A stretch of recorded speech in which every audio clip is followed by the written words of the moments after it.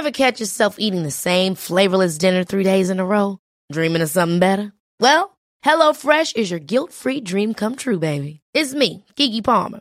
Let's wake up those taste buds with hot, juicy pecan-crusted chicken or garlic butter shrimp scampi. Hello Fresh. Stop dreaming of all the delicious possibilities and dig in at HelloFresh.com. Let's get this dinner party started. Many of us have those stubborn pounds that seem impossible to lose, no matter how good we eat or how hard we work out. My solution is PlushCare. PlushCare is a leading telehealth provider with doctors who are there for you day and night to partner with you in your weight loss journey. They can prescribe FDA-approved weight loss medications like Wegovy and Zepbound for those who qualify. Plus, they accept most insurance plans. To get started, visit plushcare.com/weightloss. That's plushcare.com/weightloss. The Michael Reid Show podcast. Tune in weekdays from 9 on LMFM. To contact us, email now, michael@lmfm.ie. Good morning, this is the Michael Reid Show. Coming up this morning, Stephen Breen of the Irish Sun will give us reaction to the sentencing yesterday of Fat Freddie Thompson. We'll be talking to Una Swords from Kildalkey about the ongoing crisis there regarding school transport for local children. Deputy Thomas Byrne, Fianna Fáil spokesperson on education, will tell us about the shortage of school places in Ashbourne and give us his reaction to the Oireachtas Committee meeting on education this week. Sean Moynihan, CEO of Alone, will talk to us about the rise in the number of over 65s in emergency accommodation, and we'll be talking to Kevin Doyle, Group Political Editor with the Irish Independent, about the glut of dragons now contesting the presidential election. All that to come between now and 11 o'clock. We welcome your text to 086 1800 658. That's 086 1800 658. We're going to begin this morning with the latest on the cervical check scandal, and joining me to discuss this is Deputy Louise O'Reilly, Sinn Féin spokesperson on health and TD for Dublin Fingal. Louise, good morning to you. Good morning, Cathal, and good morning to your listeners. Can I ask you, Deputy, this is not a good time to be a woman in Ireland if you have any concerns about cancer. Yeah, well, it's hard to look back on our history, Cathal, and imagine when it was a good time to be a woman in Ireland, but this is a particularly dark time. What I would like to say to anyone listening this morning is screening programmes really work. They really do save lives, and it's really important. Notwithstanding what the government have done, they have undermined confidence in the screening facilities. It is extremely important that women continue to get screened because screening saves lives. Unfortunately, now what we see is because of the panic caused by the revelations made by really brave women like Vicky Phelan and Emma Vick-Bahuna, we now see that women want to get repeat smear tests as they are entitled to do.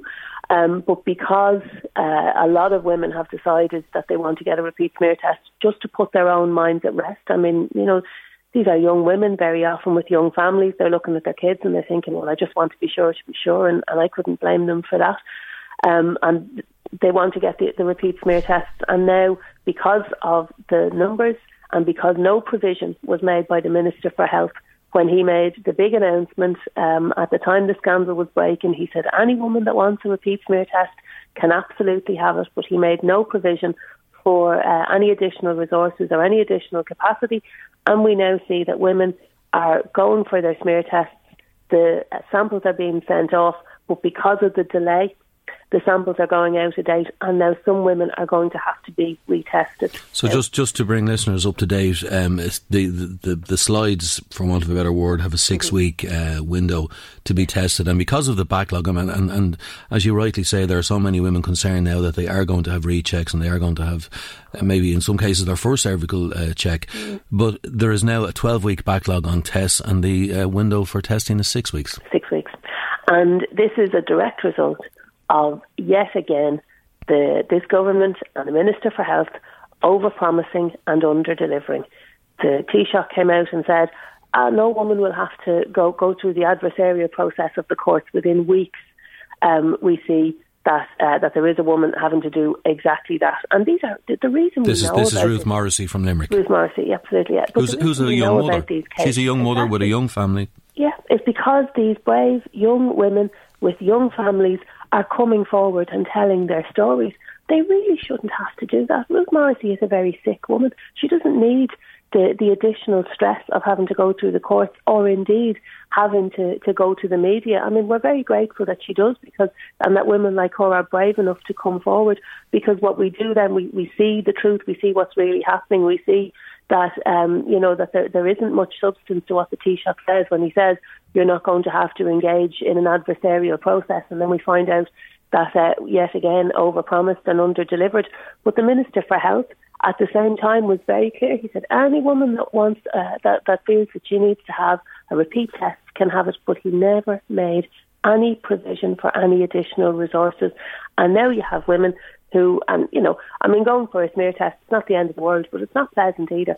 And you have women who have done the right thing, who have engaged with the screening programme, who have gone back to have a retest, and who are now going to be getting letters from their doctors to say, due to the backlog, the slide has expired and we now need you to come in again. It's not fair. It's really awful. I'm just going to remind listeners, Deputy, the story of Ruth Morrissey. She's 37 years of age. She's from Schoolhouse Road in Monaghan in County Limerick. She has cervical and breast cancer. She tried to settle her case. She's a mother of a 7-year-old. She'd smear tests carried out in 2009 and 2012, and in both instances they were wrongly reported as normal. She tried to settle this. She took a case against the HSE, US-based lab Quest Diagnostics, and an Irish firm, MedLab Pathology. They tried to get this settled. Now she's had to take it to the High Court after settlement talks failed, and this is going to go to the High Court next month. This woman should not be put through this ordeal. No, and this is a very sick woman with a young family, and the last thing she should have to face is a full-on battle with the state. And I have spoken to Vicky Phelan, and Vicky has spoken publicly about the type of questioning that they engaged in when she was going through the courts process. It was deeply intrusive. It was invasive. It would compromise your dignity, but actually Vicky Phelan is a woman whose dignity has not been compromised because she's a very strong individual. But from my part, I would find it very hard to be subjected to those kind of questions in front of a courtroom full of strangers, where, she was asked questions about her sex life, she was asked questions about her own health, intimate questions, which really, when you're sick, it would be hard enough to engage in that sort of process if you were in the whole of your health. How do you women think, like Ruth and Vicky are sick women. How do you think Leo Varadkar would react if he was questioned in a similar manner? I don't think anyone would like to be questioned like that, Cathal. I think anyone listening this morning, could have nothing but sympathy for the women. But the problem arises when we have government officials or government ministers who are so consumed with spin and simply being able to distract from the issue that they make statements that they cannot back up. The Minister for Health should not have said that women can have a repeat test if he hadn't gone and made the provision. He's the Minister for Health. The buck stops with him. He is in charge. It is within his remit to make sure that the resources are deployed so that he can make good on that promise. But he simply said what he thought would be a good soundbite, what he thought would sound good at the time, be enough just to kind of calm people down, but he never backed it up. And now we have women waiting 13 weeks. And, if you are somebody who is concerned and you have gone for a repeat test, it's a very worrying time while you're waiting on that test result. So you have women at home now who are waiting on that test result. They're anxious, and now they're going to get a phone call or a letter to tell them actually they might have to go back and have another test. Now, I will stress screening programs work. They save lives. They are extremely important, and we can't allow what has happened, and we can't allow the failures of this government to shake our confidence in the system. Sure, the system might need more investment, but screening programs really do work, and I want to get that message out to women. As I'm sure you're aware, Deputy O'Reilly, Dr. Gabriel Scally's report is due to be presented next month, and that will go to Cabinet. We also saw recently where the government has elected Judge Charles Meenan to take charge of a group which will look at an alternative redress for victims. Now, he has been set an October deadline to come up with his report on this and his recommendations. He is in the papers this morning and is saying that he will meet that deadline, but that group has yet to meet. Yeah, I think it's highly ambitious that he will meet that deadline. But can I just go back to the publication of the Scally report? And I actually wrote to the Minister for Health on this yesterday. The media reports are suggesting that the Scally report will go first to Cabinet. Now, my understanding is there's no need for this to go to Cabinet. I have requested that the Minister, as soon as that report is made available, that he convene a meeting with the women affected and that he share that information with the women affected in the first instance, and that the information is shared with opposition health spokespersons thereafter, and after that to Cabinet if necessary. But I don't think that this should go through the process. I mean, we've seen it before, Cathal. Drip, leaked into the media, little bits of the report getting leaked in the run up to the Cabinet meeting. I think that it is the least that the women affected deserve, that the report would be presented to them rather than given to Cabinet ministers in the first instance. But with regard to the October deadline for the mediation process, given, as you've said, that the group hasn't met, I would be concerned that deadline is going to be missed. I mean, the Gabriel Scally report was due before the Dáil went into recess, and of course now we're nearly back after the summer recess, and the report still hasn't been published. So that report has been delayed. This government are not exactly good on keeping to deadlines, so I would be concerned that October is a very ambitious deadline, but I suppose we'll have to wait and see if that report will be published. But if they haven't met it wouldn't inspire confidence. Your Labour Party equivalent, Alan Kelly TD, has said that before it is circulated, this is the Scally report, to the public, it should be given to the women and families at the centre of the scandal. Do you think they should get it first? And do you think they will? That's exactly what I have been saying. I wrote to the Minister for Health and I requested exactly that. And you know, I think sometimes politicians are very quick to go out and make a call in the media without actually following it up. But I have already written to the Minister and I've said that the Scally report has to be shared with the victims in the first instance, with the women themselves and their family. Then I think the Minister should provide a briefing for opposition health spokespersons. And then, of course, it can go to Cabinet if necessary. But I don't believe that it is necessary that the Cabinet are the first people to see this report. And I'm very worried that portions of that report are going to be leaked into the media in the run-up to the Cabinet meeting. I think it's the least that the women deserve to have an open and an honest exchange with them and to give them all of the information from the Scally report. And of course there's a separate report which will look at the quality of screening in the labs, and that's not expected for 6 months. Yes, and you know what was very interesting actually when I'm a member of the Oireachtas Health Committee, and we had the medical laboratory scientists in front of us to give us evidence and answer our questions. And one of the things they were very, very clear on is when the decision to outsource the screening service to the American laboratories was taken. Now these are their words, not mine. They described it as an entirely political decision. It wasn't made for clinical reasons. They said it was made for political reasons. It was a political decision taken by politicians. Now, I would like to see all of the screening services carried out in this state. I think we have the capacity. The medical laboratory scientists were... Why would it be a political advantage to have it moved out of the state?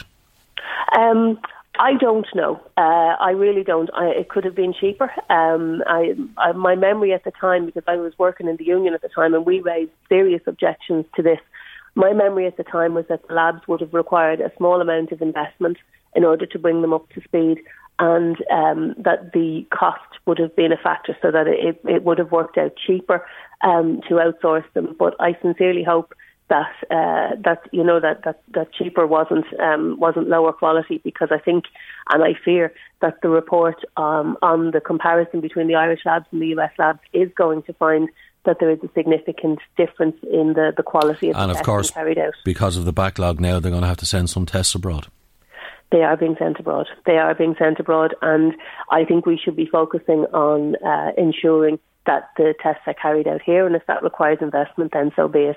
I think we should also be focused on ensuring that we're skilling up people to be able to do those tests, to ensure that they can be carried out here, so that they can be carried out here where, you know, the Irish health system has oversight over them, and not outsourced to the American system where, you know, there are some considerable differences, and some of them are technical. I'm not going to get into them now.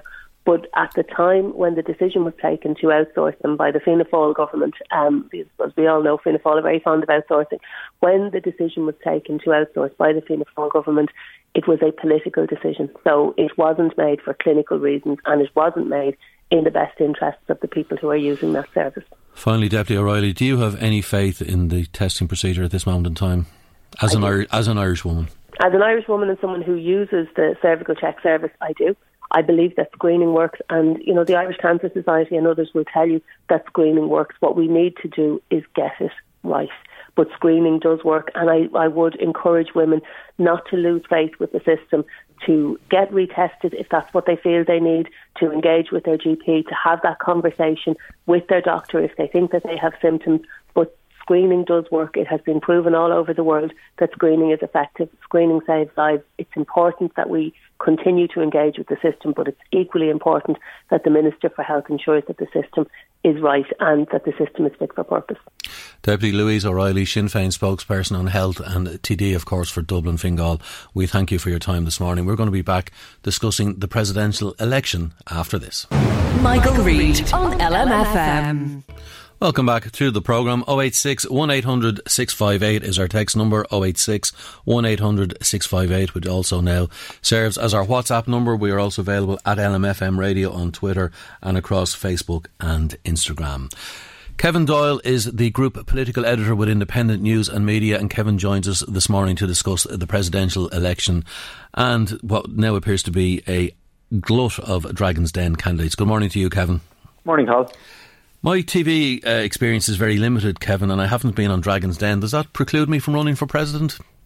It means you're an outsider, I'll put it that way, Carl. Nobody seems to be excluded, which is a bizarre scenario that we see playing out in county councils around the country at the minute. But certainly if you were on that particular TV show, if you're an entrepreneur, if you have a couple of million sitting in the bank, it will certainly help you gain profile. It'll certainly help you put together a PR team, and it'll get you well on your way to challenging Michael D. Higgins. We now have three dragons in the Dragon's Den, so to speak, of presidential elections. They are Peter Casey, who is the latest to join the party, Gavin Duffy, who was first in, and Sean Gallagher, who announced, was it yesterday or the day before, that a 2011 candidate, of course, that he is going to seek nomination to succeed President Michael D. Higgins. Are you surprised that three members of this TV programme are now in the race?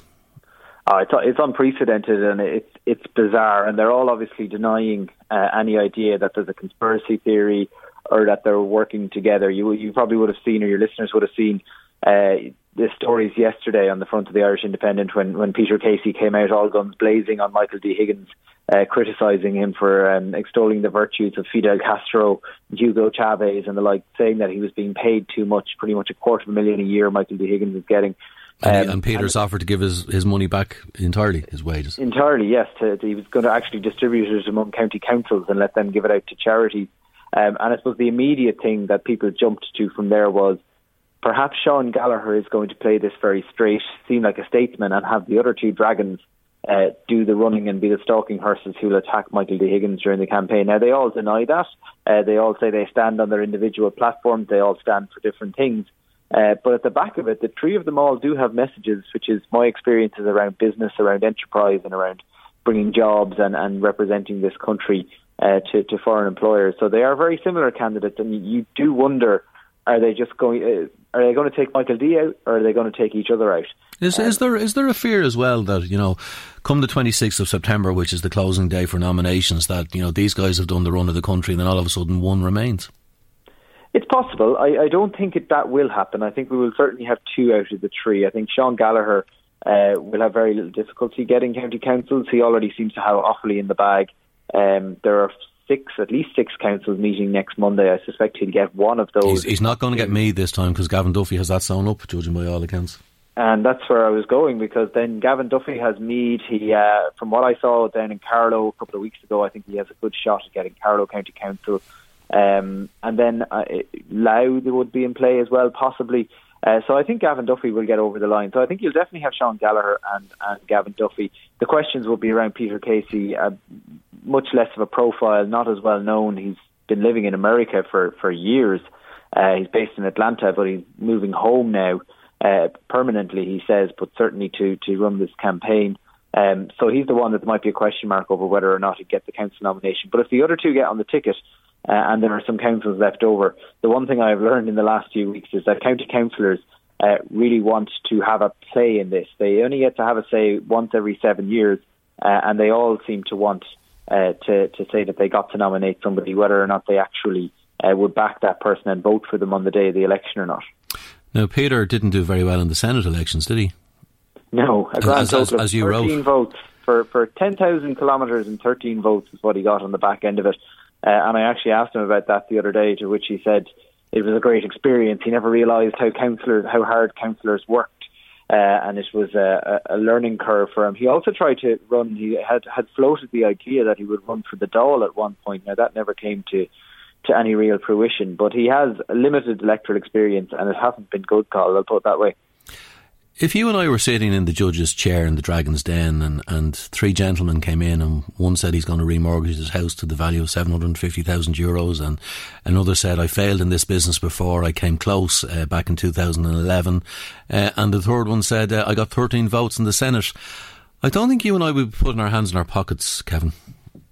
Well, the great thing is, Cathal, is that we are sitting in the chairs this time around, because when it comes to election day, we'll all get to decide whether or not we want one of three, whether we believe one of these can represent us for 7 years. It is a long term, and that's the interesting thing. You vote in politicians, you get to vote them out pretty quickly, but the president is above politics, and 7 years is a long term. There's always a risk a Dáil will fall after 2 or 3 years. I mean, we're talking about an election now, and the last one was only in 2016 in terms of the Dáil. But 7 years, looking at Sean Gallagher or Gavin Duffy, that's what people will have to weigh up. We've already had 7 years of Michael D. Higgins. Do people want another 7?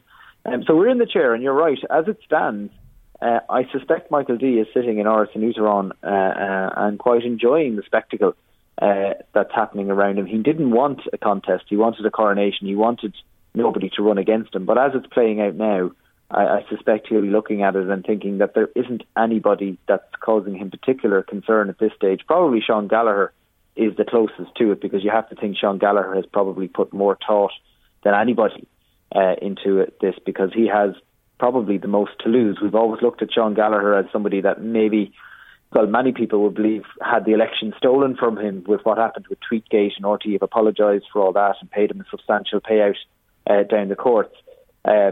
So people have looked at him as kind of someone who missed out or perhaps was cheated.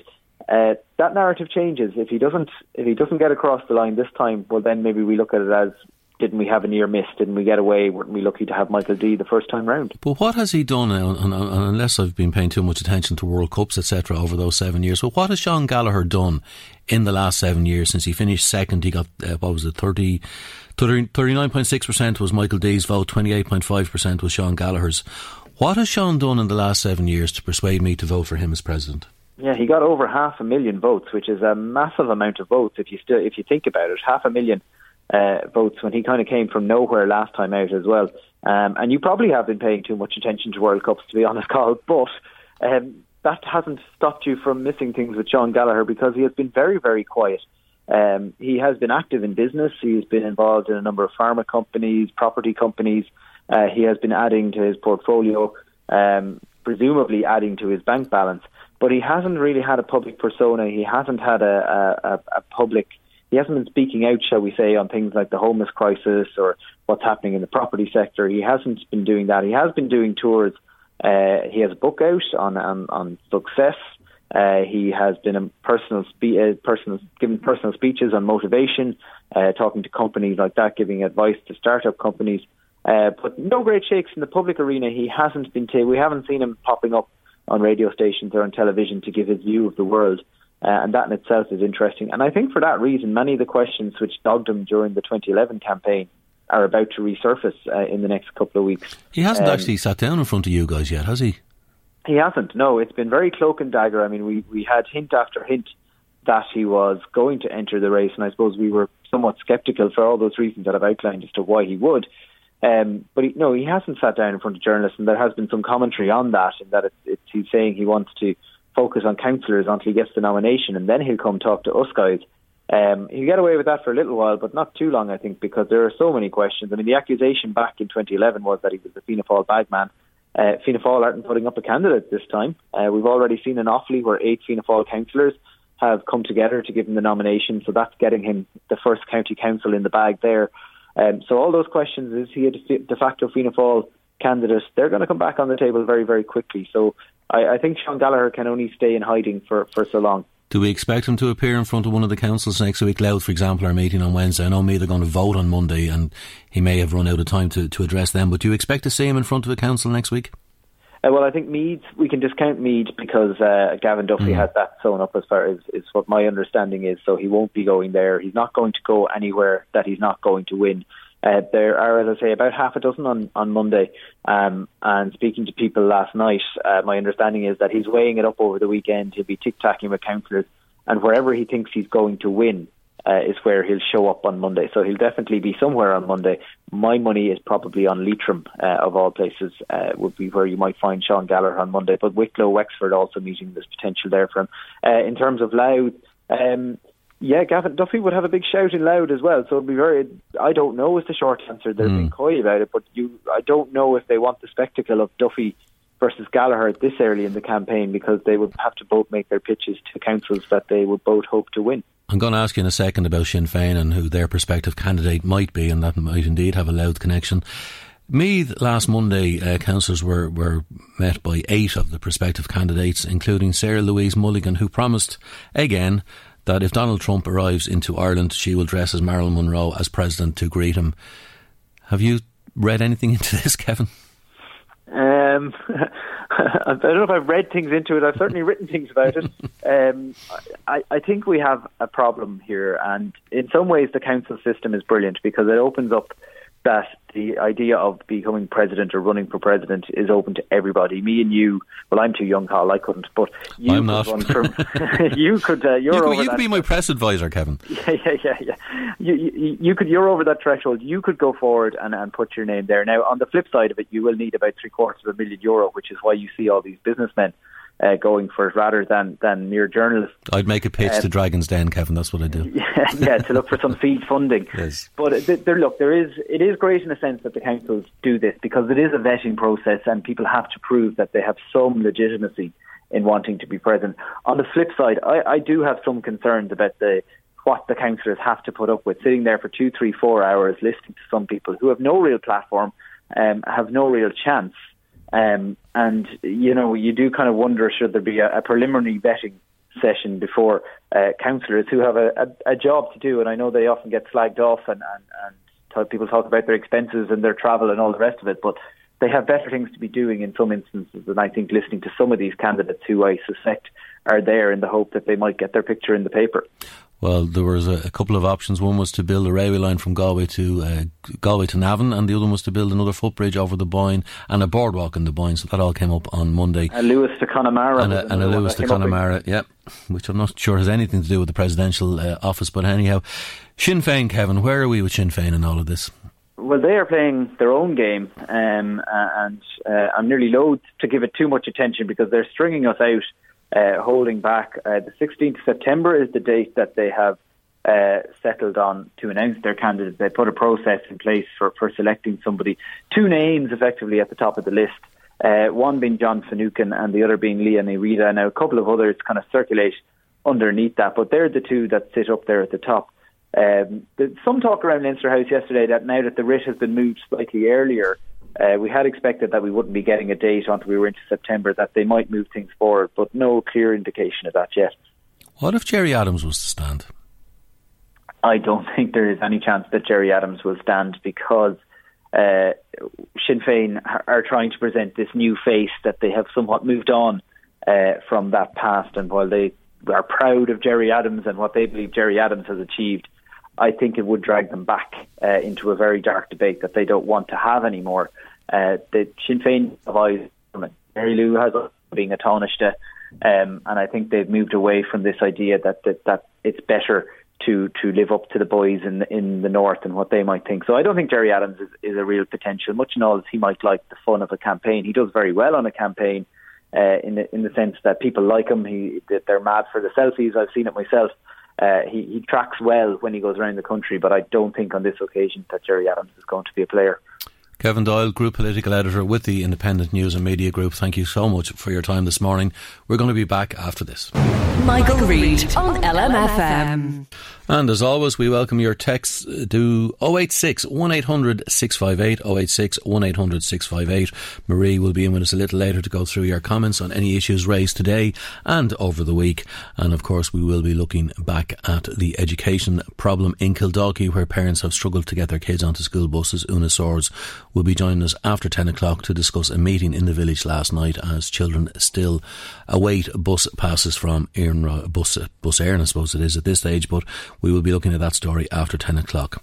The front page of the Irish Sun this morning: smug shot, downfall of top mobster, an 8-page special on the life and crimes of Fat Freddie Thompson, who was found guilty yesterday at the Special Criminal Court of the 2016 execution of David Dotty Douglas. Fat Freddie has been jailed for life. Joining us to discuss this is crime editor with the Irish Sun, Stephen Breen. Stephen, good morning to you. Good morning. Stephen, can I ask you first of all about David Dotty Douglas, who he was and how he became involved in the Hutch Keenan feud? Yeah, well, David Dotty Douglas was himself involved in organised crime from a young age. He previously served time for being involved with the IRA. Before the ceasefire, he's someone who got involved in drugs. He's someone who got involved in criminality. He would have been associated with the Hutch faction of the ongoing Kinahan-Hutch feud. But around the time of his death, in the months before that, he was seen as someone who wasn't really involved in organised crime. He had sort of focused on working with his wife in the shoe shop that they run in the south of the city. So, in a sense, he had turned his back on organised crime. You know, someone tried to kill him just in November 2015, a number of months before he was eventually shot dead. But in relation to this incident, it was in the midst of the whole Kinahan-Hutch feud, and the Kinahan gang had information that they had intelligence that Douglas was involved in an attempt to kill a senior member of the Kinahan cartel. And during that incident, the member of the Kinahan gang survived that attack. So, when Douglas was living in the south inner city, he would have been an easy target for Freddie Thompson. So the Kinahan gang had this information that he was involved in an attempt to kill one of their own gang members. So they put together this murder bid. Freddie Thompson's role in it was he didn't pull the trigger. His job was to mastermind and identify possible targets. But what they didn't know is that they had this information, but they had absolutely no evidence that Douglas was involved in an attempt to kill one of their own gang members, because throughout the Garda investigation, Gardaí actually established that Douglas was in a pub in North Dublin on the night that they accused him of trying to kill one of the Kinahan gang members. So he wasn't at the scene. No, he wasn't there. So their information was wrong. And in this sense, like many times before, and even as we've seen during this feud, another innocent man has been killed. This happened at a stage in his life when David Dotty Douglas was 55. He was in his wife's kids' shoe shop. I mean, he was having his lunch.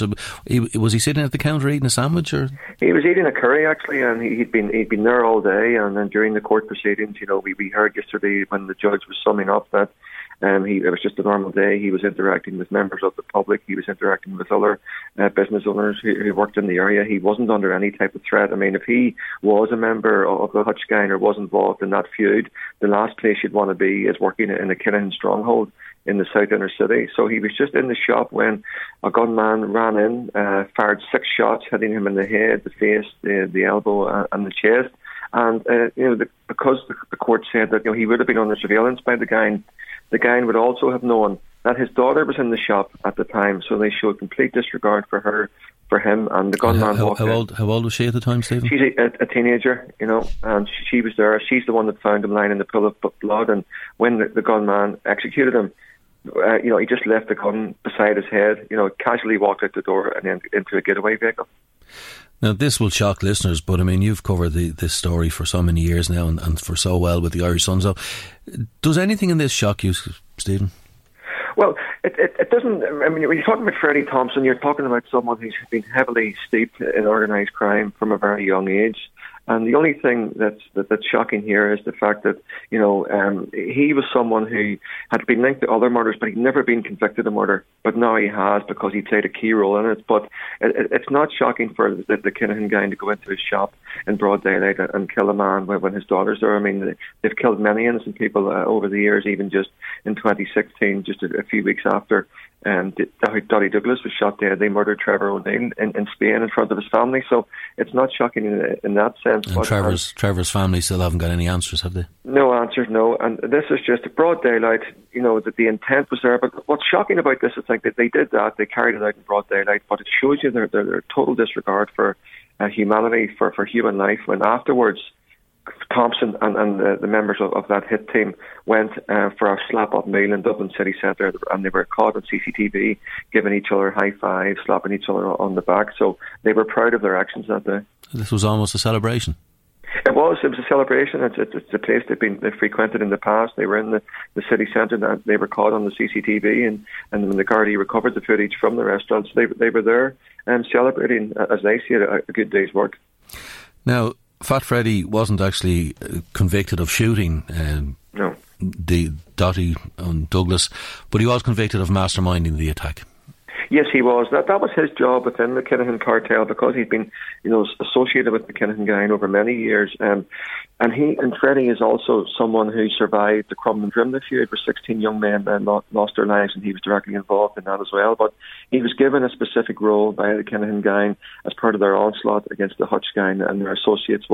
His job was, because he had the experience of surviving a gangland feud, and he had access to weapons. I mean, we write, myself, my colleague and I, Owen Cullen, wrote about him in our book.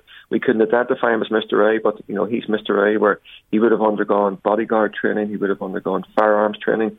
So his job in the Kinahan Hutch feud was a senior position, was to target individuals for murder. And he's also a person of interest, shall we put it, in at least 13 other murders.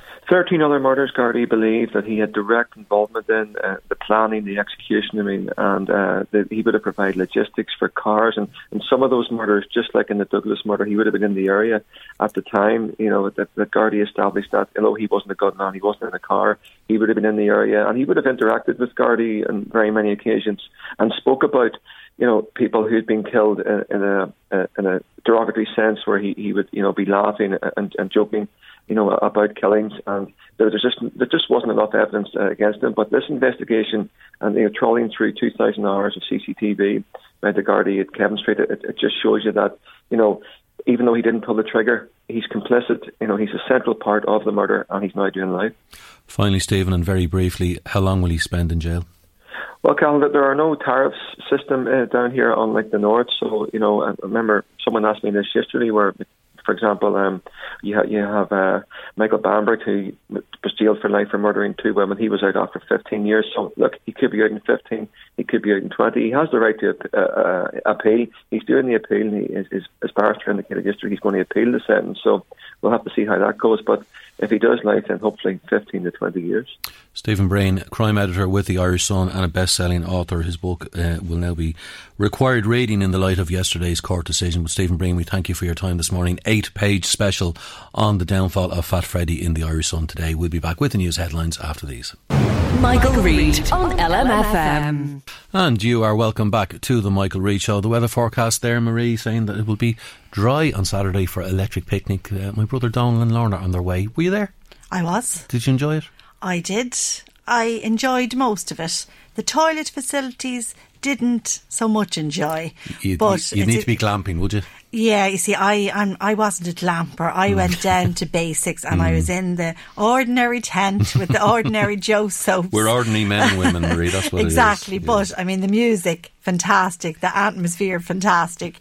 And I only went a couple of years ago, so I said, I'm going to try everything in life. So that was one of the things that was on the bucket list, and I said, here I go, I'll go. But the next time, I would like to go again, but I'll try and get into a B&B somewhere nearby, I think.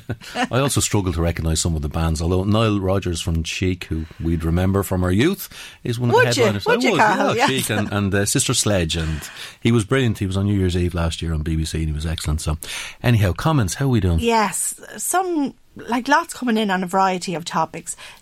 Obviously the cervical smear situation is worrying a lot of people and annoying a lot of people. Lorraine phoned in from Dundalk and she says the government quite rightly slates the Catholic Church for the way it's dealing with the child sex abuse scandal, and that's to be admired. However, they should also look at themselves when it comes to the controversy surrounding the cervical smear test scandal. It was a money-making or money-saving exercise, says Lorraine, I feel, in relation to where these smear tests were checked. And she says there is no way now that the women affected should have to go through the court system, she feels, and it needs to be resolved. And she feels that perhaps if it were men, maybe things would be speeded. It would go quicker. Another listener, Marie from Drogheda, also phoned in and she says, I always get my smear tests done when I should, but I think it's an absolute joke now that the backlog is such that tests are actually going out of date. Why have more personnel not been assigned to deal with the flood of tests in the wake of this controversy? There was always going to be an increase because people were getting repeats test done, the women were getting repeats test done, and she says we need to have faith in the system. But I do agree with your speaker, that was Deputy Louise O'Reilly, that people should still continue, or women should still continue to get screened. That was a very important message from Deputy O'Reilly earlier. Absolutely, because it is the only way to detect something earlier on. Now, we're going to go back to a story that we had earlier in the week when we spoke, if you remember, Marie, to Una Swords, who's a parent from Kildalkey, and Una was struggling because her two children were going to school in Trim but couldn't get places on the school buses. There was a meeting in Kildalkey last night. That's right. And I'm delighted to say Una is on the phone. Una, good morning to you. Good morning, Cathal. How are you? Tell us about last night's meeting, but first of all, Una, tell us, have your daughters, Caoimhe and Aoife, got a place on the bus yet? I'm afraid nobody has been got any response from Bus Éireann at all. We've all been chasing them. They haven't come back to us. It's just been the usual letter from Siobhan Griffin, who's the regional manager, going on about concessionary tickets. So we're still at square one. We haven't got any further down the track, I'm afraid. So Caoimhe and Aoife went back to school in Trim this week. They did indeed, yeah. And you've had to make alternative arrangements to get them there. Yes, I've been carpooling with a couple of the neighbours here, do you know what I mean? And we're kind of struggling really with it because... Ever catch yourself eating the same flavourless dinner 3 days in a row? Dreaming of something better? Well, HelloFresh is your guilt-free dream come true, baby. It's me, Keke Palmer. Let's wake up those taste buds with hot, juicy pecan-crusted chicken or garlic butter shrimp scampi. Hello Fresh. Stop dreaming of all the delicious possibilities and dig in at HelloFresh.com. Let's get this dinner party started.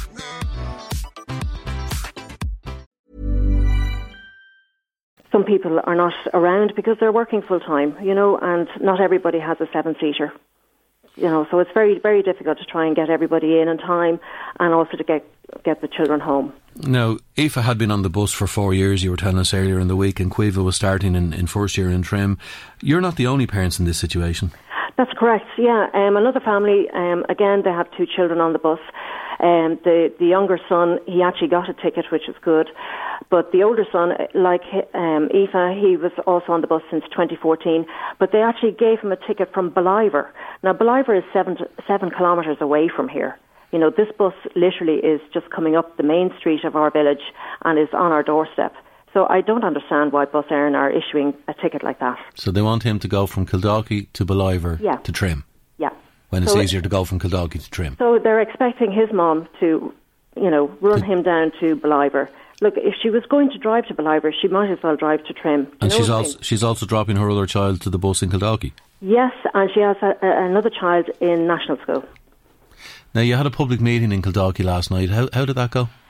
I think it went well. We wanted the parents who are in 5th and 6th class to be made aware of the situation because at the moment, there are 9 first years who have no tickets.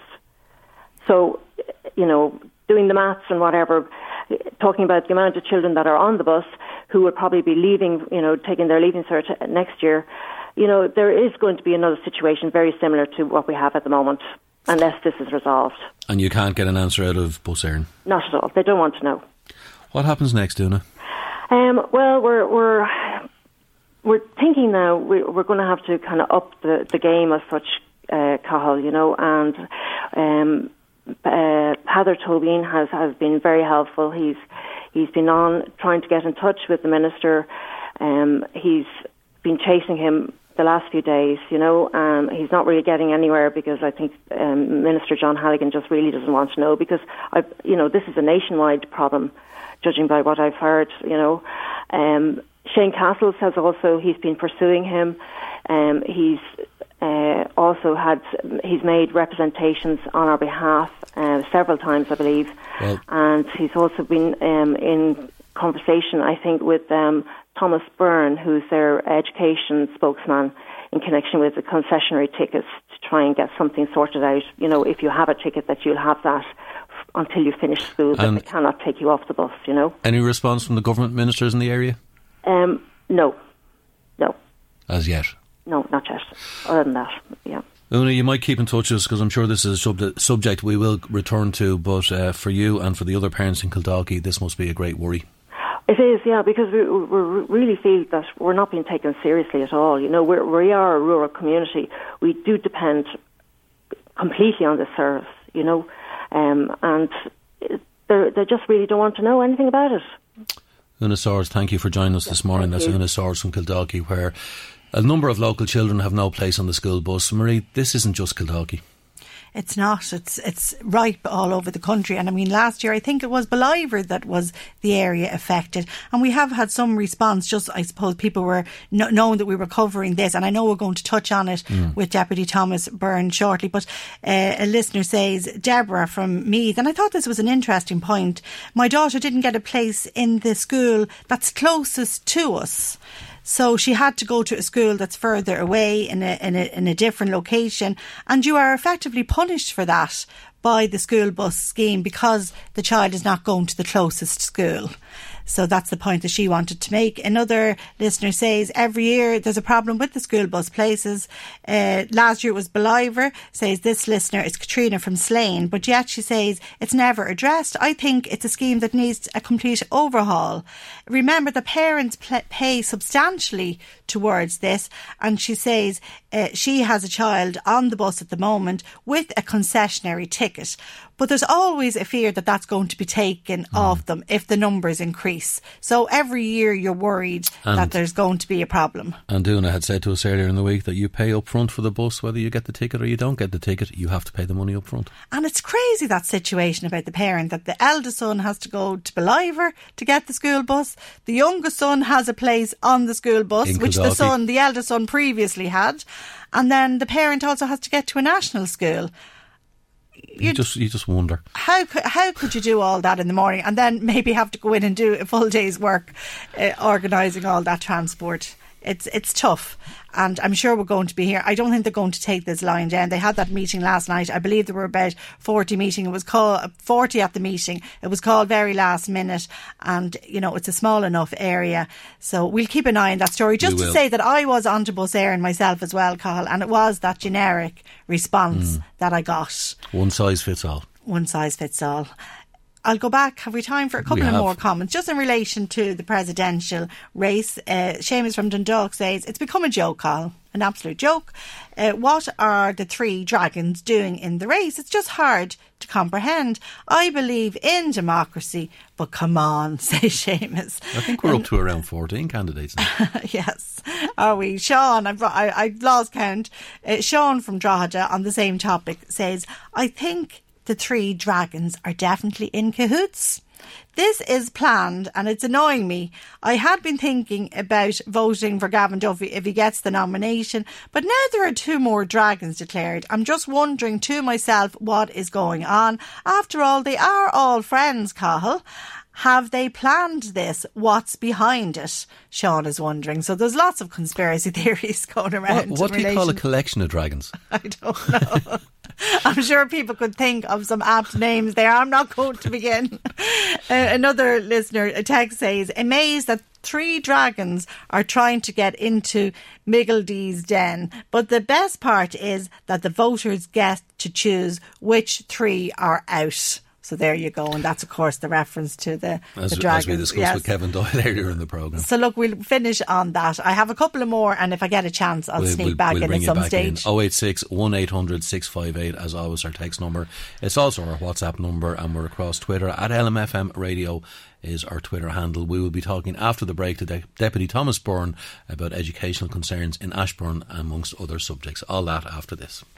Michael Reid on LMFM. Now you're welcome back to the Michael Reid Show. Cathal Dervan sitting in this week. 086 1800 658 is our text number, and as you will have heard before the break, we were talking to Una Swords from Kildalkey, whose 2 children are having problems getting places on a school bus to go to Sculwira there in Trim. We also heard the story where one parent in Kildalkey has been given a ticket from Ballivor to Trim and a ticket from Kildalkey to Trim for her 2 sons, and of course the problems that is causing. Deputy Thomas Byrne is the Fianna Fáil TD for Meath East and is also education spokesman for the party, and Deputy Byrne joins us in studio this morning. You're welcome, Deputy. Thanks very much, Cathal. What do you say to the like of Una Swords, who's having these transport problems? It's not just in Kildalkey. No, there are school transport problems everywhere, and I couldn't go to the meeting last night. I was at a different public meeting in Curraha.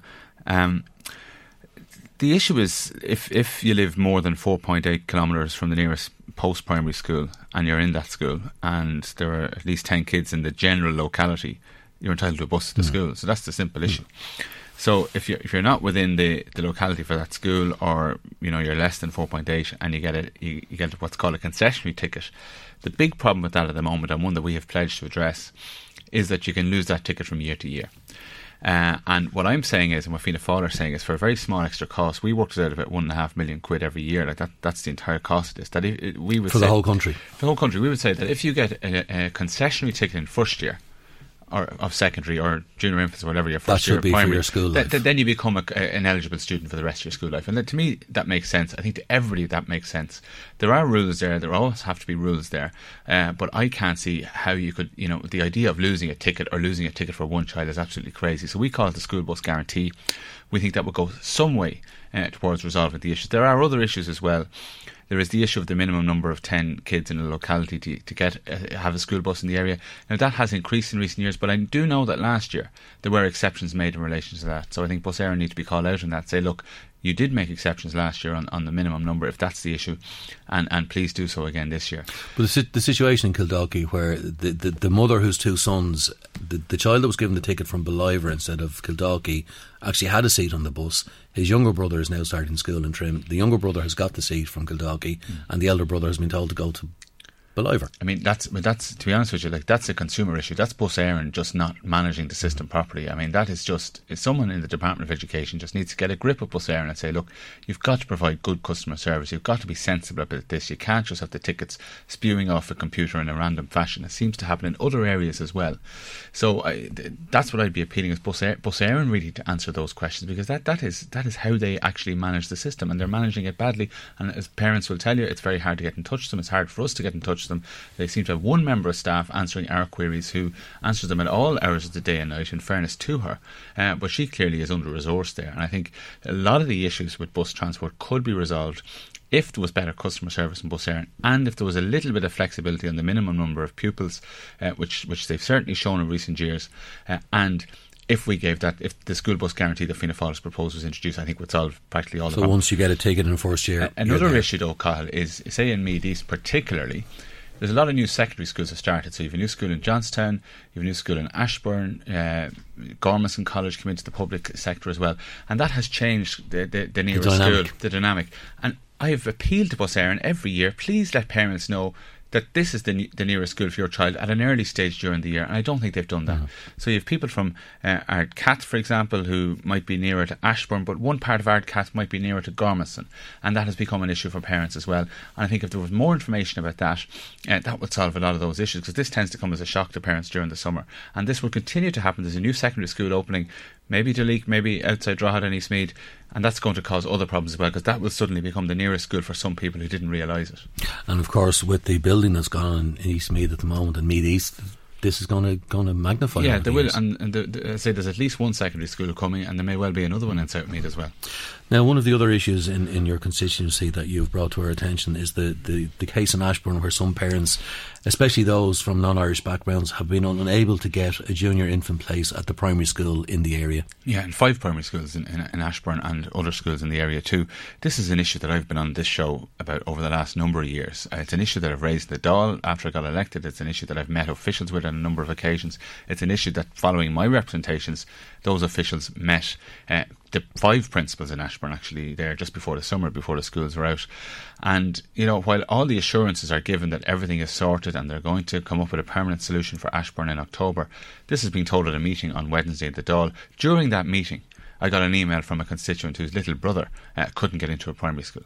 And this wouldn't be the first case that has hit my office about that.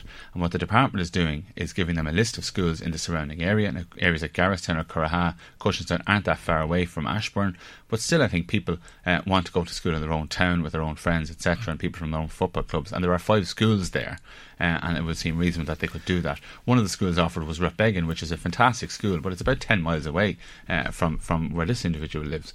So this is there's no public transport from Ashbourne to Rathbegan? No, there's not. No, there's absolutely not. And it's just most people, and let's say new people to Ashbourne, wouldn't know Rathbegan, let's be honest. Why do you say particularly, or why is it said that it's particularly non-Irish backgrounds? Well, I think it's what I say is people with non-Irish surnames, you know, and obviously the children are Irish citizens. In many cases the parents are too, but in the particular case I spoke about this week, an older brother wrote to me, I suspect because possibly the parents maybe wouldn't have this enough English to write, and that's my experience with it. There could well be reasons for that. People are new to the area, people are, you know, not really experienced with the Irish school system and maybe just been left on the side. But there are local people in Ashbourne who've been there a long time who've also suffered from this particular issue, or are sending kids up to Kilcoskin in North Dublin or to Garristown or to Currahan. They're, I say, fantastic schools, but they would probably like to have their children educated in Ashbourne. And I think what's needed is a plan. The department have been talking to me for the last number of years, and officials simply haven't got their act together on this, and it's simply not fair. And there are lots of houses being built in Ashbourne. Anyone with 2 eyes could see that over the last number of years. We've been telling officials in the department about this, and they've ignored it. And even when they announced 42 new schools in April, Ashbourne wasn't on the list. And it's just, somebody just needs to get a grip of the department. If I were there, I'd be telling them, just sort this out. You can see this in Dunshaughlin, where there are hundreds of houses being built, and there's going to thousands of houses going to be built, and there are plans for a new school, but already the schools in Dunshaughlin are full to capacity. Yeah, and Dunshaughlin was another one I was raising. I was glad that was in the list of 42 schools in April, but there's no identity of a site. I don't think the patronage process has started, so there's a lot of uncertainty about those schools that they did announce. I think I know where it's going to be built, but anyway, we'll come back to that in the future. But the department have not bought a site. Yeah. You know, that's the bottom line. What's the answer? The answer is better forward planning. The department say that they have better forward planning. They don't, and they need to actually drive round. I was glad when I spotted some of the officials from the department in Ashbourne, but I invited them to do that a number of years ago. I think they should just drive around areas where houses are being built, get up-to-date information from the local authorities, which in fact they were not getting. They weren't getting details of, say, a housing estate with 30 houses in it. They were only getting details of large estates, and in Ashbourne there's quite a number of small developments being built. So there was a lot of flaws. Now, they say they've got their act together, but I'm not convinced. And they need to get their act together, because this is going to be a recurring feature in various areas. There are houses being built in Ratoath, Ashbourne, all over. I even see Garristown beside Ashbourne, there's a new housing estate up there as well. So all of these rural schools are going to start filling up again, and you'll see more one-off houses being built in the countryside as well, local people returning to their areas. So they just need to get their act together in the department and make sure there's provision there for all the children. There is an Oireachtas education meeting ongoing this week, and of course we heard earlier in the week on the programme where one of the biggest problems for parents, and the National Parents Council have brought this to Oireachtas, is the voluntary contribution. 76% of parents are now being asked for voluntary contributions. This goes back to 2010 and the capitation grants being cut. You're not happy about the voluntary contributions? Well, the voluntary contributions have always been there, and I think no one would mind them if they actually were voluntary, and if people really didn't feel any compulsion to pay them, and quite a lot of people probably would pay them if they were voluntary and they could afford them. So I'm not trying to stop them as such. What I'm trying to make sure is that they are voluntary. And the first way of ensuring that schools can only have voluntary contributions is to make sure that schools are actually paid the amount of money that they need to run schools. So there have been various cuts to the capitation since 2010. Obviously during the recession there were cuts, but now the recession is over, I think it is time, and as we've already stated publicly that it is a budgetary priority for us to make sure that schools have enough money to run their services, to pay their bills, to do their maintenance.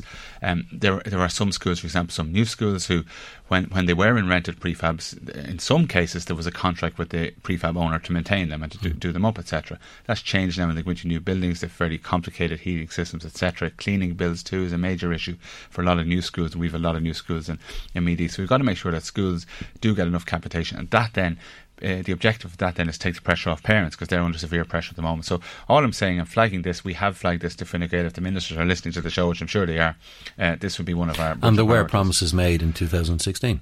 Well, I mean, it's in the programme for government, but they haven't acted on it, and we thought they would do it last year. They didn't, so they're going to have to do it this year and bring some money back into schools so that schools can actually run themselves, and they're not there begging, bringing in loose change every Friday, etc., as many schools do. We've read this week again at this Oireachtas committee meeting where some parents have been asked to bring toilet rolls into school for their children. Yeah. In extreme cases. In extreme cases, that's happening. And look, we will always be helping out in our schools. We will always be bringing them in. And if parents can afford it, we will always be giving extra to our schools if we can. But it should never be compulsory. It needs to be voluntary. And schools need to be, first of all, able to get the money that they need from the state. Should it be anonymous? Oh, absolutely, yeah. It should be anonymous. I mean, look, to a large degree, only one or two people in any school will know about the voluntary contribution or who paid or who didn't. But I think it should be completely anonymous so that pressure is removed entirely. Well, I don't think we can do that until schools are properly funded from the taxpayer. And I think if it is anonymous, there will still be a lot of parents who will contribute voluntarily and also do the fundraisers, etc. They're not going to end. Your own party has said that education is going to be a huge focus of the budget. How are you getting on in talks with the government at the moment? Well, seeing as you hold the power with this government. Well, you see, that's what everyone says. I mean, look, we have a certain amount of influence, and we try to use that influence to the best of our ability. Obviously, health and the health situation, the homeless situation, housing are going to be the key areas, but we want to make sure that education is not forgotten. And that's why I think we have flagged last year pupil-teacher ratio. A lot of schools are getting extra teachers in this September because of our influence in the government. And I think this year in the budget we have flagged a number of issues, but one of them, as I just said, is the capitation. So look, those talks are starting. I think there will be some talks next week, but they'll go on right up until the eve of the budget. And we want to make sure that there is evidence that we had an influence in that budget, that we're not just giving tax cuts to the rich, but actually trying to improve public services, whether it be housing, whether it be the health service, where it's critically needed, and the education service as well. Just before you go, can I ask you about the papal visit and Minister Zappone's presentation on the mother and baby home, amongst other things? The state has yet to really take acceptance of its role in all of this.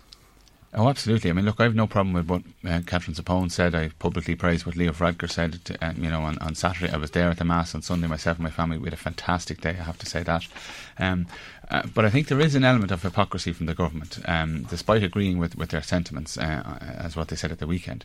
For example, in the education system, there are mainly men out there who were sexually abused in schools in Ireland, in particular cases where the European Court of Human Rights has said that the Irish government is responsible. So this is an issue that affects the religious orders directly. And the Irish government today, Leo Varadkar, Richard Bruton, Catherine Zappone, have refused to give people recompense and are forcing people to go back to the European Court of Human Rights to try to get recompense and redress for the abuse they suffered. So there is an element of hypocrisy there, and I would like the government, as well as trying to hold the churches to account, which I think they need to do in every organisation where abuse happened, they also need to make sure that the Irish state is living up to its responsibilities, and they're not doing that. We had a motion in July and they haven't acted on it. Deputy Thomas Byrne, thank you so much for your time this morning. That's Deputy Thomas Byrne, Fianna Fáil TD for Meath East and Education spokesperson for the party. We'll be talking the aged after this.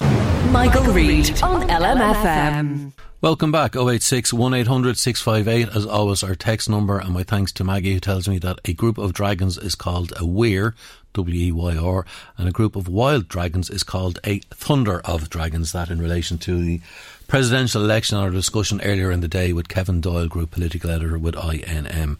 Now, stories in the paper this week about homelessness were particularly shocking. There are now 9,891 people living in emergency accommodation, 3,867 children included in that figure.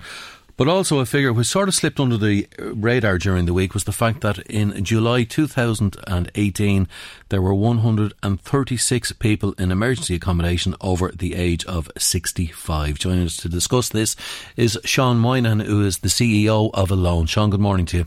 Good morning. Sean, we're all shocked at the homeless figures, and we all look at the fact that in reality it's probably over 10,000. But the growth in homelessness amongst pensioners, is there a reason for this, and are you shocked by it? No, unfortunately, we're not particularly shocked about it. What we've been doing in the background campaigning is around the housing choices for older people going forward. And people obviously know we talk about it, it's great, people are living longer. But obviously in living longer, people need places to live. And as house ownership drops, how do you pay the rent when you retire? You may have 40 years of work, or if you had a physical job and you can no longer do it, how do you pay the rent? And ultimately is there's a lot of older people now facing the situation that they can't afford the rent in old age, and legitimately a landlord can sell the house, and then ultimately where do you end up? Only in homeless figures. And the state accommodation just isn't available for these people? No, I think we all know that the state hasn't been building enough social or public houses. So I think what I'd say to you is what we've been campaigning is to highlight this issue. I think what a lot of people have been saying is, it takes a long time to develop housing.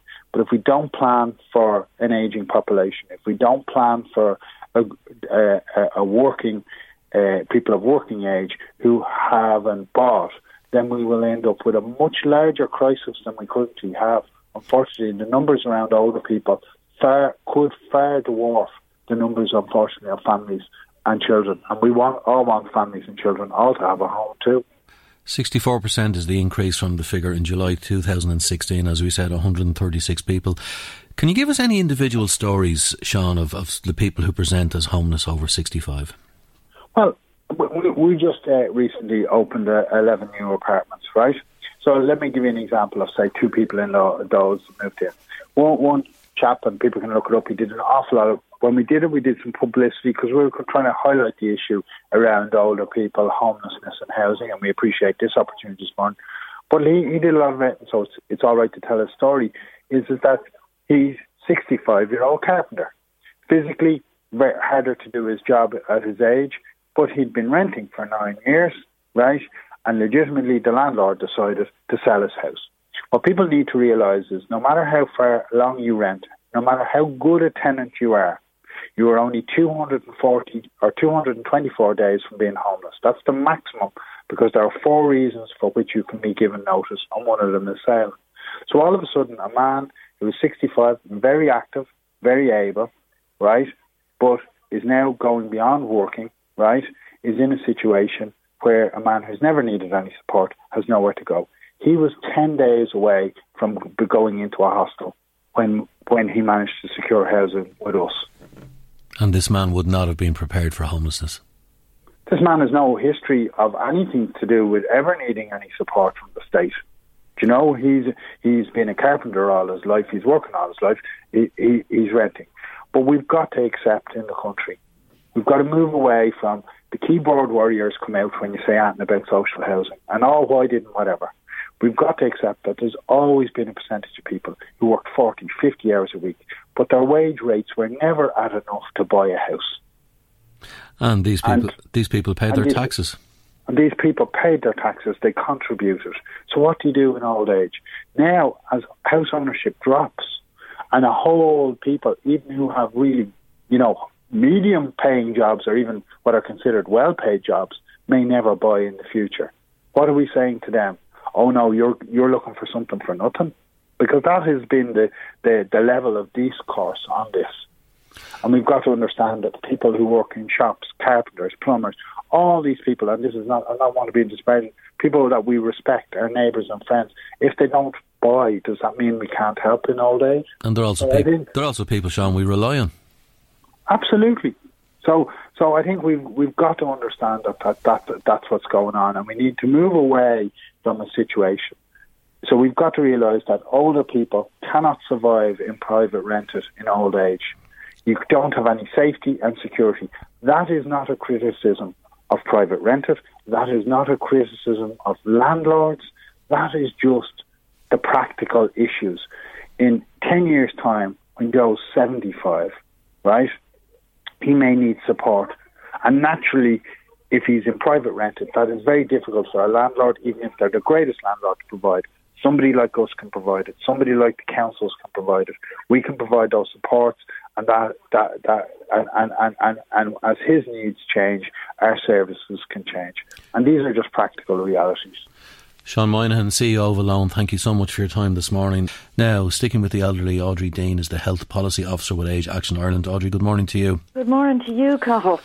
We're looking to talk to you, Audrey. There's a government proposal to abolish prescription charges, or you're looking for the government to abolish prescription charges. Big difference there, Cathal. Yes, for over 70s in the upcoming budget. Tell us about this. Well, yeah, first of all, it's not what the government wants. Prescription charges were brought in as, for a variety of reasons, a few years ago now. A lot of them got to do with, A, obviously it would save money. B, there was this supposed stockpiling of medication by people. I'd say a lot of that was down to inefficiencies between pharmacies and the HSE and all of that. But really, in reality, we're talking about something that doesn't make sense. If you've got somebody who has perhaps multiple issues and conditions, and let's face it, as we all grow older, we're inclined to accumulate a variety of conditions that need to be treated and at least managed. But if you have to pay a prescription item of €2, now to be fair, it has gone down from $2.50 for each item that you get on your prescription from your GP, up to a maximum of €20 a month, that if you multiply that out by 12, that has a significant impact on your budget if you are living on a fixed income. And let's be honest, most older people are. Tell us, Audrey, at the moment, when you hit the age of 65, what are you entitled to medically? Well, over 70s, when you say medically, do you mean across the whole system? Is it medical cards? Are you entitled to a medical card? Or? Yeah, there's kind of two types of people. Over 70, you can have a medical card if you fit under the income thresholds that the HSE has set. If your income is over that, you can have a GP visit card, Cathal, which gives you free GP visits.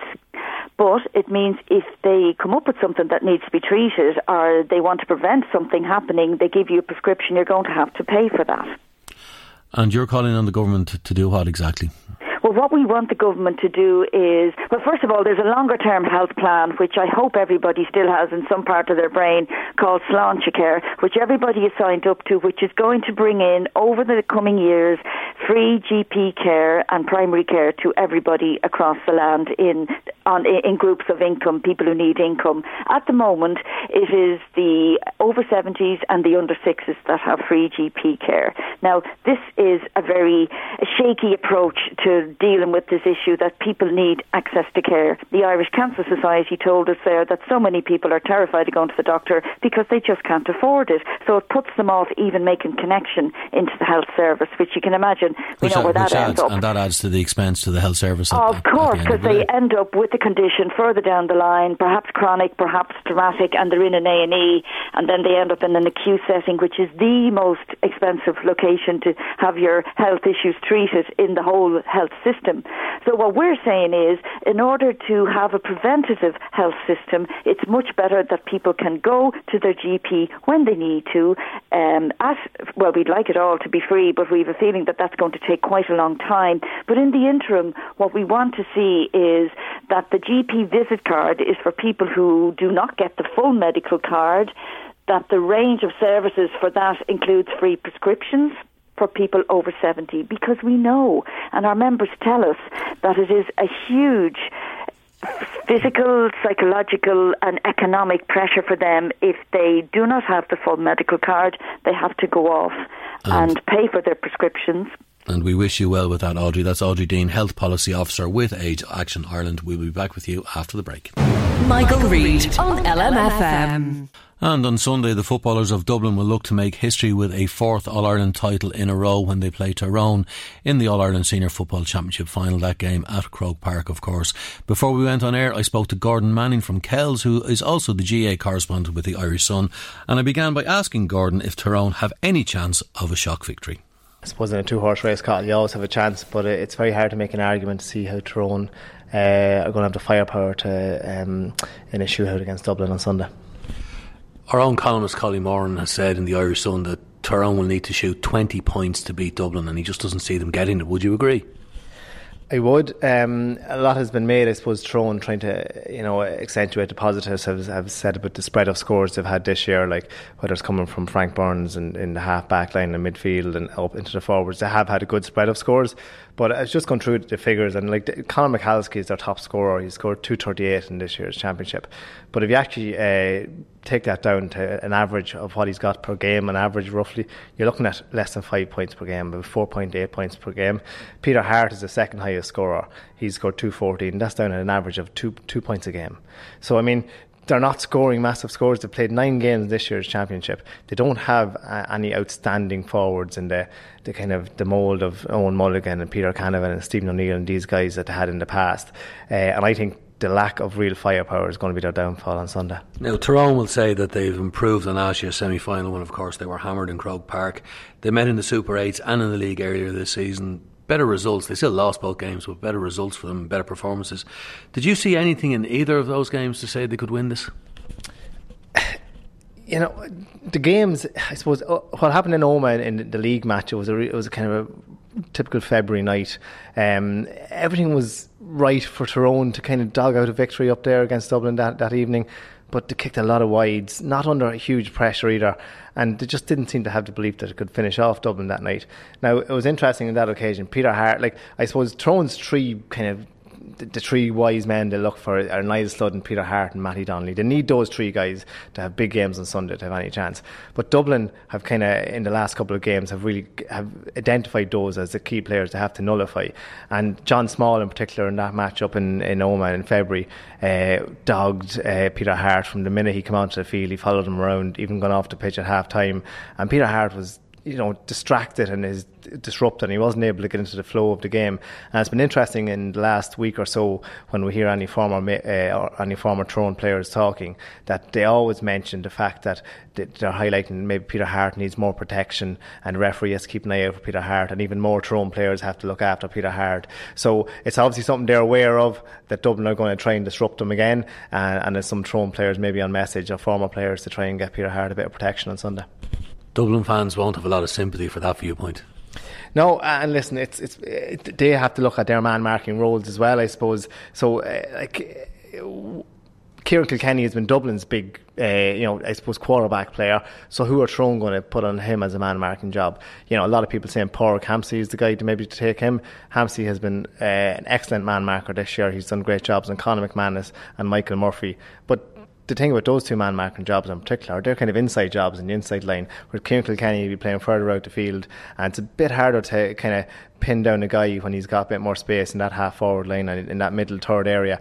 So it'll be interesting to see whether they put Hampsey out on him. What will Tyrone do with Brian Fenton? I mean, Brian Fenton has been having, year on year he's been growing as a player, and he's been having probably his best year this season, and what he's really added to his game is scoring power. He scored 1-9 in this year's championship. So will they look at putting Matty Donnelly on Fenton, and does that then take Matty Donnelly's game away from what he has to do? So Tyrone have a lot of questions of who they're going to sort out man marking wise. I think Dublin maybe have less players to worry about as regards picking out, highlighting 2 or 3 players that they have to take out again for Tyrone. Has Mickey Hart added another dimension to his coaching ability this year, in that they seem to have benefited more than anybody else from the system and from the extra games? Well, I think the qualifiers have stood to them, and they have experience of doing this in the past, of course, but certainly as the qualifiers have gone, they have improved as a team. I'm still not sure they know their best team, especially in the forwards. They're kind of taking out corner forward every now and then, starting a different guy. They haven't really nailed down their best 6 up there, but as the qualifiers have progressed, they certainly have got better. In the game against Meath in their first qualifier match, they looked in trouble for long patches of that game, and that was against a Meath team whose confidence was on the floor as well. So, really Tyrone at their best should have been putting that Meath team away, with a Meath team with little confidence. But they got out in Navan, they battled out a win, and since that, the qualifier draw was decent to them. Carlow, Cavan, they played a Cork team who just another team whose confidence and belief wasn't there, and destroyed them. And their best performances so far, actually their last 2 wins, the wins over Donegal and Monaghan, and kind of show that the progression has been there. Whether it's been there to the extent that, you know, they can close a 12-point gap from last August is questionable. And certainly when you look at the last 2 games that were played in Omagh, they still didn't get over the line in their own backyard. And with a lot made out of the fact that, I suppose, Mickey Harte and Tyrone tried to narrow the pitch up in Omagh for the game up in the Super 8s, and Dublin still came out of that Healy Park with the win. And you have to say Dublin probably didn't play it full pelt in that match. We haven't really seen Dublin a full pelt this year yet, have we? We haven't. They haven't needed to be a full pelt, but it's not something you can just turn on either, I guess. And maybe sometimes we compare Dublin to maybe their swashbuckling style of a couple of years ago when they had Diarmuid Connolly and on form, they had Bernard Brogan at the peak of his powers, Paul Flynn. These are guys who, you know, aren't going to start at the weekend, some of them not even involved.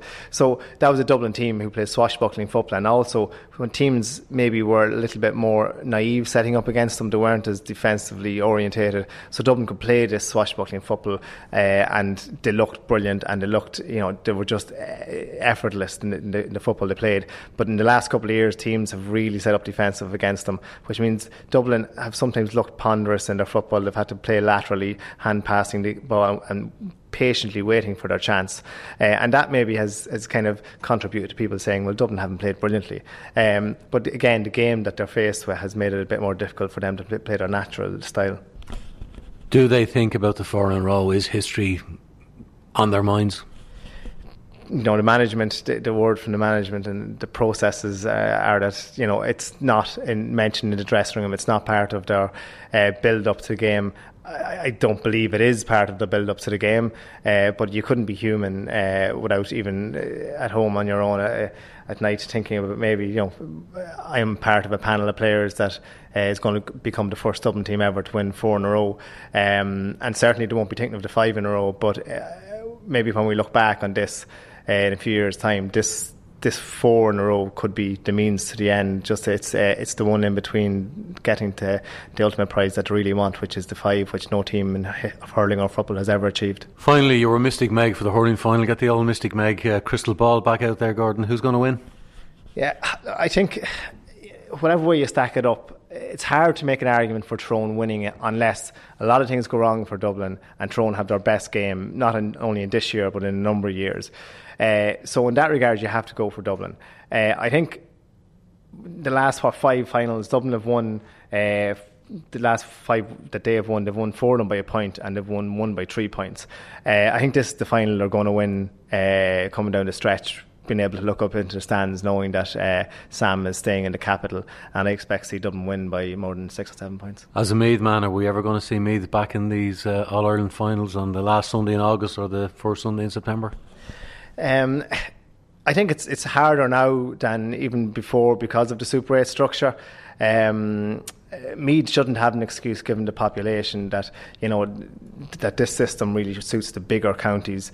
If this Super 8 continues in this format where you have 2 groups of 4, Dublin will get to the semi-final every year.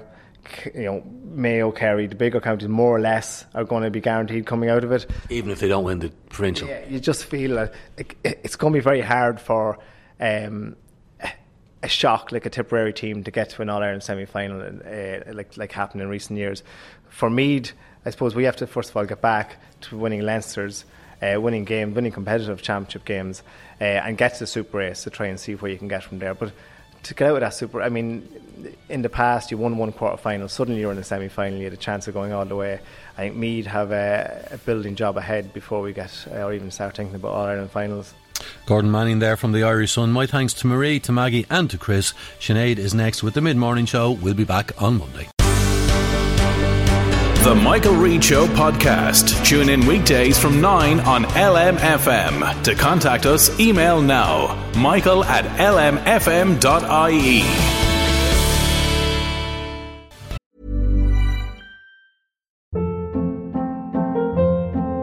Hold up. What was that? Boring. No flavor. That was as bad as those leftovers you ate all week. Keke Palmer here. And it's time to say hello to something fresh and guilt-free. Hello Fresh. Jazz up dinner with pecan-crusted chicken or garlic butter shrimp scampi. Now that's music to my mouth. Hello Fresh. Let's get this dinner party started. Discover all the delicious possibilities at HelloFresh.com.